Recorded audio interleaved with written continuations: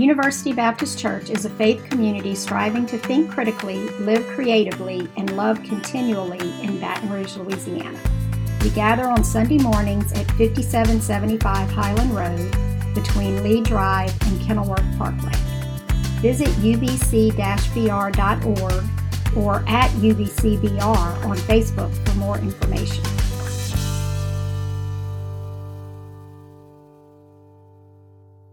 Today, this ministry that we have been encountering with Jesus is going to take on a new tone. Jesus is going to go from this isolated person into inviting people to come and follow him. And so we'll encounter two texts, one in Matthew chapter 4 and one in Matthew chapter 9 this morning. And what's fascinating about this invitation of Jesus is it's not the embarkation into this new religion or into some sort of new institution. There's no special magical words that we say, no asking Jesus into our heart. Instead, Jesus is inviting people into new life. And it begins with Matthew chapter 4, verse 18. As Jesus was walking along beside the Sea of Galilee, he saw two brothers, Simon called Peter and his brother Andrew, who were casting nets into the lake, for they were fishermen. "Come, follow me," Jesus said, "and I will send you out to fish for people." At once they left their nets and followed him. Going on from there, he saw two brothers, James, son of Zebedee, and his brother John. They were in the boat with their father Zebedee, preparing their nets, and Jesus called them, and immediately they left their and their fathers and followed him. I'm going to cut this off. It might be my... Good Lord. All right. Whew, that always makes for interesting worship, doesn't it? Some biblical scholars have argued that James, John, Peter, and Andrew were in fact followers of John the Baptist. And so maybe they would have had some familiarity with Jesus, who was his cousin. However, it might be more likely that these brothers had heard Jesus as he preached throughout the countryside, performing miracles in Capernaum. And so it's interesting that Jesus then comes and invites them to come and follow him. I love the nature of this text because here are these men who are just going about their day, doing their business, and here comes this man and invites them to come and to follow him. And he gives them this curious commission: I will send you out to fish for people. Now, Luke gives a more interesting nature to this text. Luke tries to tell us in the Gospels that the men had been fishing all night and had no luck, and Jesus calls out from the shore and tells them to cast their nets onto the other side that they might catch fish. But if we remove ourselves from the familiarity of Jesus, and if we're honest, this is a bit odd. It actually sounds kind of crazy when you think about it. Who are they following? Where are they following him, and what are they going to follow him to do? Have you ever seen this Netflix series? It's entitled Wild Wild Country. Over 6 episodes, viewers are taken back to this interesting and largely forgotten moment in America's history. It tells the tale of this cult following in Antelope, Oregon. And you see, they had plans to have about 10,000 followers in Oregon with this lofty goal of eventually reaching 50,000 residents. And unfortunately for them, the Antelope locals were not too pleased with what they deemed to be this cult living outside of their community. And this constitutional battle eventually escalated into full-on war involving guns and bioterrorism and numerous other threats. And it began with this man who was a guru, who would go around college campuses and invite highly educated people to learn under his wing, people who were entertaining different thoughts and minds. And soon it spread into this large cult following. You can throw this cult in with the Branch Davidians and the Jonestown of the world. So when we think about Jesus' invitation, think about if this random guy came up to you and was proclaiming this public message in this public square and then invited you to come and follow him. If we're honest, how would we respond? Well, most likely we would probably think this man is a crazy person. We'd be featured as some sort of lunatic on the news. But Luke gives us this interesting perspective that Matthew doesn't, telling us that the men were out fishing all night, and here this man shows up on the shore, says, push back off the shore and cast your nets on the other side. And Simon's response in Luke's gospel is quite fascinating. He gives this really cordial response. Master, we've been out hard work all night and we've caught nothing. Let me translate that for you. Hey, Jesus, you're a carpenter, right? We're fishermen, and we've been out all night fishing, and we know what we're doing. We haven't caught a thing, so I think if you'll let us stick with the fishing and you stick with the woodworking. Yet to oblige this man that's on the shore, they cast their nets, and Luke says that they had such difficulty pulling them in, they had to bring others to assist them. And what happens next in our lesson is that we learn that Peter falls to his knees and says, "Go away from me, Lord, for I am a sinful man." Here is a man who makes his living catching and selling fish. He's left with nothing for his long night of work, yet this simple carpenter from Nazareth tells him to take his boats out, to drop the nets, and he stands amazed at what he's just witnessed. But here is where Jesus' invitation starts to take shape. The brothers are recognizing that Jesus might know something that they don't. If Jennifer were to come up here, or my parents, or pretty much any of my former teachers would come up here, they would tell you of all the number of times I have been wrong in my life. Not that my loving wife would ever do that. She's smiling in the back. This is coming from the person who had an Andy table. It was the table that Andy sat at so that he wouldn't distract himself and others. I'll never forget one of the dumbest things I ever did was when I was in middle school. Like most middle school boys, I was obsessed with setting things on fire and blowing things up. And we somehow got our hands on fireworks, and my parents had told us again and again not to play with fireworks, not to play with matches. They were so worried about us blowing the side of our face off. And so one of my buddies, Mark, and I decided we had this brilliant idea. We were going to go into the manholes of our neighborhood and light cherry bombs. I know it's stupid. That's why I'm telling you this story. And so we got down into the manhole, and my buddy Mark threw one of these cherry bombs, and apparently it hit a rock because it comes flying back at us. We scramble out of the manhole thinking that we have just, avoided death at all cost. And so I walk into the home, nonchalantly thinking I'm going to get away from this. And my parents said, "What have you been up to?" "What do you mean, what have I been up to?"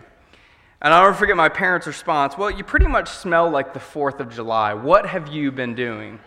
You see, we had been down in this manhole, and we hadn't thought about the fact that playing with firecrackers in a confined space, that you might smell like smoke and fire and all sorts of other things. One thing we need to come to see about the invitation of Jesus is that it's recognizing that he is right. Simon is a fisherman who depended daily upon catching fish to provide for his family. When he comes up short, this carpenter happens to be there to show him a different way. And Simon puts out his nets, and he discovers that Jesus is right, and he knows what's best for Simon. Simon's story, my story, maybe your story, we discover that we think we know what's best for our lives. For all of us, whether we've made the decision to follow Jesus or not, to play this God game. It's this game we play with God in which we say to God, "God, I'm right and you're wrong, okay? I've got this." We want and we think about what's right. We so often want to shape our lives and relationships and politics and ethics and business practices and finances and how people work and sexuality and social problems and culture and religiosity and health and wellness and marriage and love and friend and foe and goals and dreams and religiosity and life trajectory. We shape these things because we think we know what is right. But here's what's fascinating about Jesus. Jesus is not in our faces telling us that we are oh so wrong. He's not that bully holding that magnifying glass just waiting to burn up that ant on the sidewalk. You see, Jesus in this moment could have looked at Simon and said, "Man, you are an idiot. Can't you just believe when I tell you what is right?" But instead, Jesus responds to Simon's wrongness with grace. As the great Henry Nouwen put it, to pray is to walk in full light of God and to say simply, without holding back, I am human and you are God. At that moment, conversion occurs, the restoration of true relationship. A human being is not someone who once in a while makes mistakes. And God is not someone who now and then forgives. No, human beings are broken and God is love. You see, Jesus is inviting us to follow him into a beautiful and vibrant and extraordinary opportunity, into a new way of living and thinking. And he's giving us an opportunity to course correct, to discover a better and fuller and more life-giving path. And then it gets even stranger in chapter 9, verse 9. Read this. It says, as Jesus went on from there, he saw a man named Matthew sitting at a tax collector's booth. Follow me, he told them. And Matthew got up and followed him. Now Jesus was having dinner at Matthew's house. Many tax collectors and sinners came and ate with him and his disciples. When the Pharisees saw this, they asked his disciples, why does your teacher eat with tax collectors and sinners? And upon hearing this, Jesus said, it is not the healthy who need a doctor, but the sick. But go and learn what this means. I desire mercy, not sacrifice. For I have not come to call the righteous, but the sinners. No one likes taxes. In fact, I'm pretty sure that most people that work for the IRS don't even enjoy taxes. And no one in Jesus' day would have loved a tax collector, except for maybe even fellow tax collectors, and I'm pretty sure they didn't even like each other. Matthew didn't just collect required taxes, but he had the authority and threat of Rome on his lips, and so he could have collected a little extra for himself. He was a man who lorded over the people with the threat of Rome, who extorted people for their money for the government. And he was a man who would have extorted people, especially the poor, for his own gain. Matthew was a despicable man. And yet Jesus befriends this man, along with what the author labeled sinners. This could have been prostitutes or adulterers, the town drunk, Sabbath breakers, the guy who broke the law of Moses that said we shouldn't eat crawfish. And yet, what we see from Jesus is something different. Yet the Pharisees give us this unique religious experience. You see, the Pharisees are often what I imagine what we think of God, which is that God is this judgmental being that is waiting with bated breath for us to mess up, to get it wrong, to have no idea what we're doing, so that God can throw down the religious guillotine, mark us as hell-bound sinners, and wipe us from the face of the earth. But what we see in Jesus is something completely different than the Pharisees. You see, Jesus is constantly standing against the religious accusations and condemnation and determinism. Right here, in the call of Matthew, we see Jesus intentionally surrounding himself with society's so-called outcasts, broken, hated, feared, and religious condemned. And out of Jesus' mouth, what we learn is a desire for something wholly different than what the religious experts thought of God. We learn that through Matthew's calling that Jesus' invitation is not of one of religiosity, but compassionate transformation. The extraordinary Philip Yancey framed grace this way: imperfection is the prerequisite for grace. Light only gets through the cracks. Grace, like water, flows to the lowest parts. Here we see Jesus living out his words as he eats alongside public enemy number one, a tax collector. Here we see Jesus inviting individuals into mercy and healing as God's continual grace.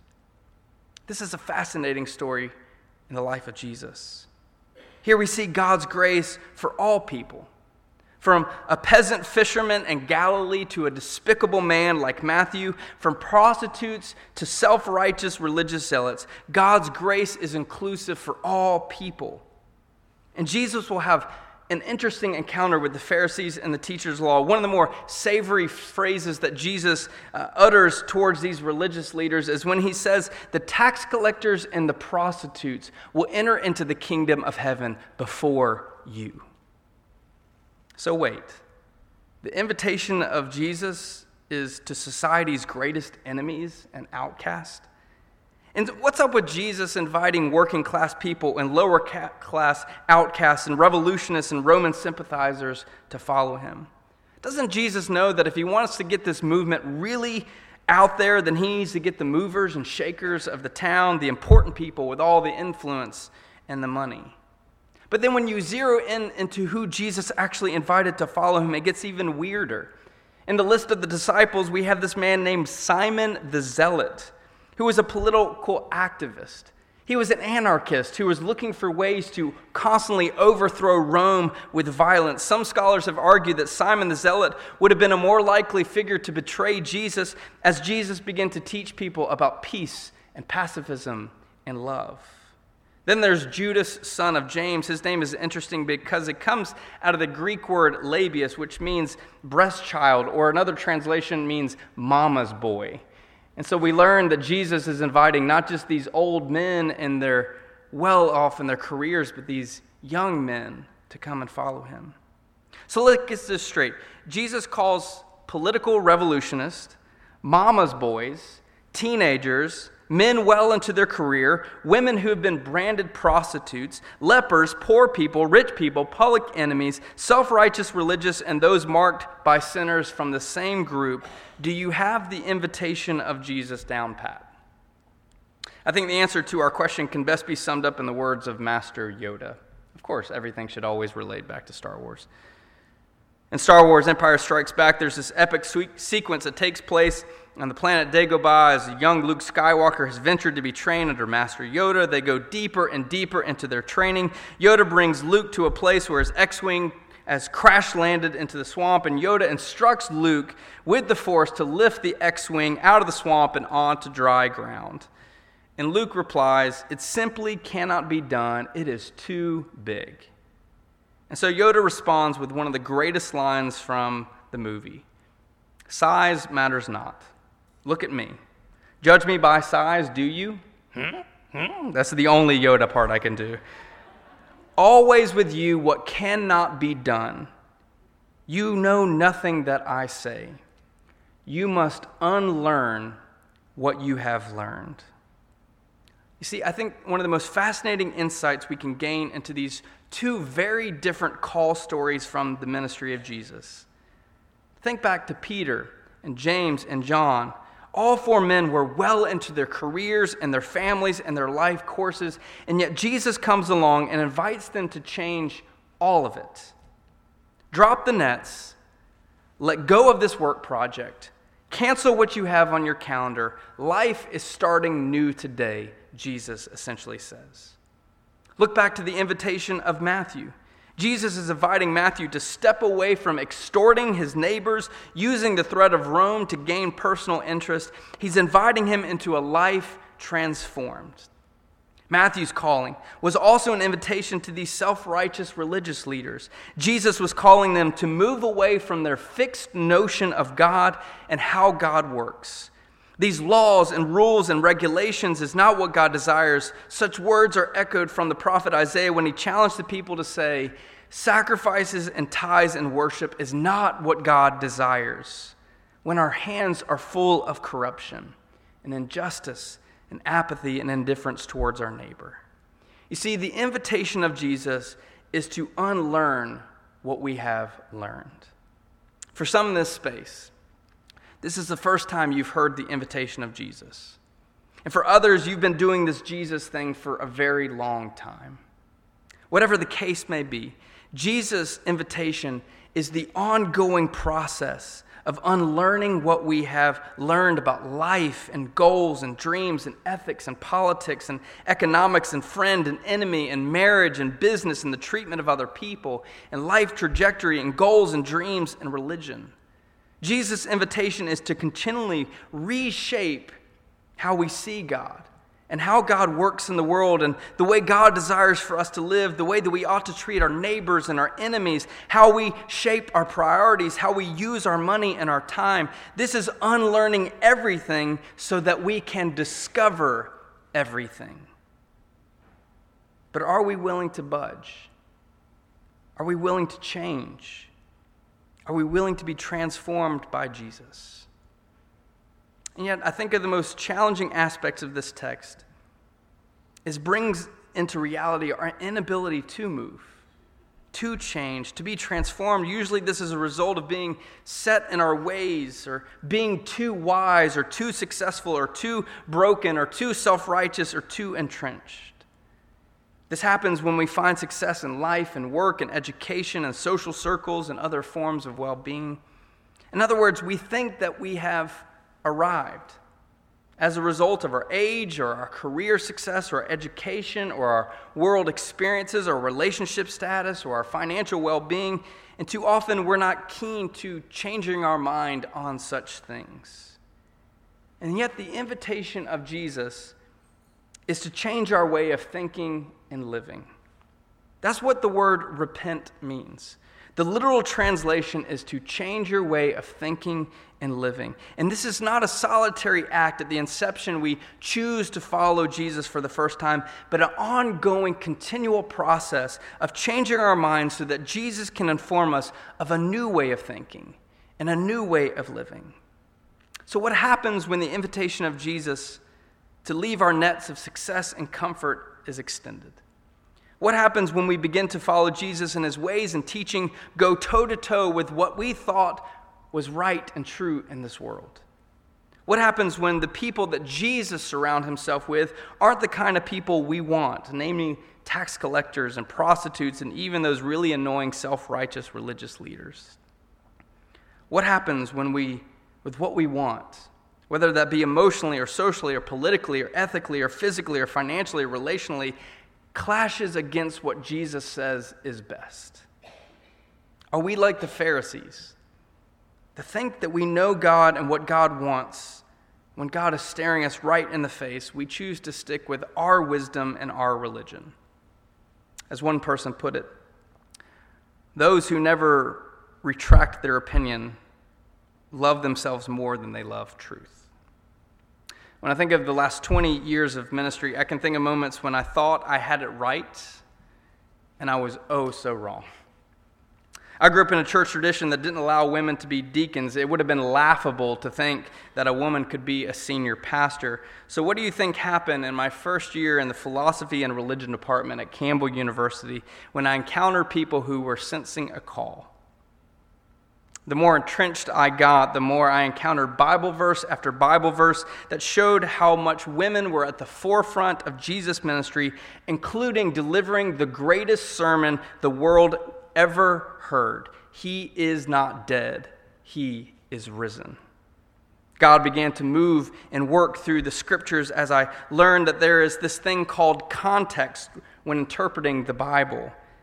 And then God opened my ears to hear the stories of my colleagues who were sensing a call. At the age of 15, when I began to preach, I became quickly unsettled with the message of this weird evangelical upbringing I have, namely that the purpose of Jesus was to come to earth so that I could ask him into my heart in this personal salvation experience alone, so that one day, as long as I didn't veer off the right path, then I would encounter God and his glory in heaven. Except I started to read the scriptures that I was preaching on, and I didn't see the message at all, because Jesus never once told me to ask him into his heart. Instead, Jesus invites people to follow him into new life, a new way of living. And I saw Jesus breaking down religious and social barriers, eating meals with so-called sinners and outcasts. I saw Jesus was just as much loving his neighbor and enemy as he was loving God. In fact, the two can't be separated. I grew up in a very clear picture of the church. You better be your best, dress your best, and leave your messed up, broken life at home, because God's not interested in sinners and screw-ups coming to worship. Condemnation and judgment were the entry fee to being part of the church. And then I encountered Jesus of Nazareth of the Gospels, the one who welcomed sinners and men like Matthew. This same Jesus seemed to stand against or between the self-righteous religious system that demanded for perfection and the object of their fiery wrath, the prostitutes, the Sabbath breakers, and the ritualistically impure. And so I came to see the radical inclusiveness of God's love. May we come to see that the invitation of Jesus, that we are never too old or too young, too wise or foolish, too successful or too much of a failure, too broken or too self-righteous, or too entrenched to become something or someone new. May we come to see that Jesus is inviting us to step out in faith, to be transformed and led by him into a new way of thinking and living. Or as the great Brennan Manning put it, the gospel is absurd and the life of Jesus is meaningless unless we believe that he lived and died and rose again with what one purpose in mind: to make us a brand new creation.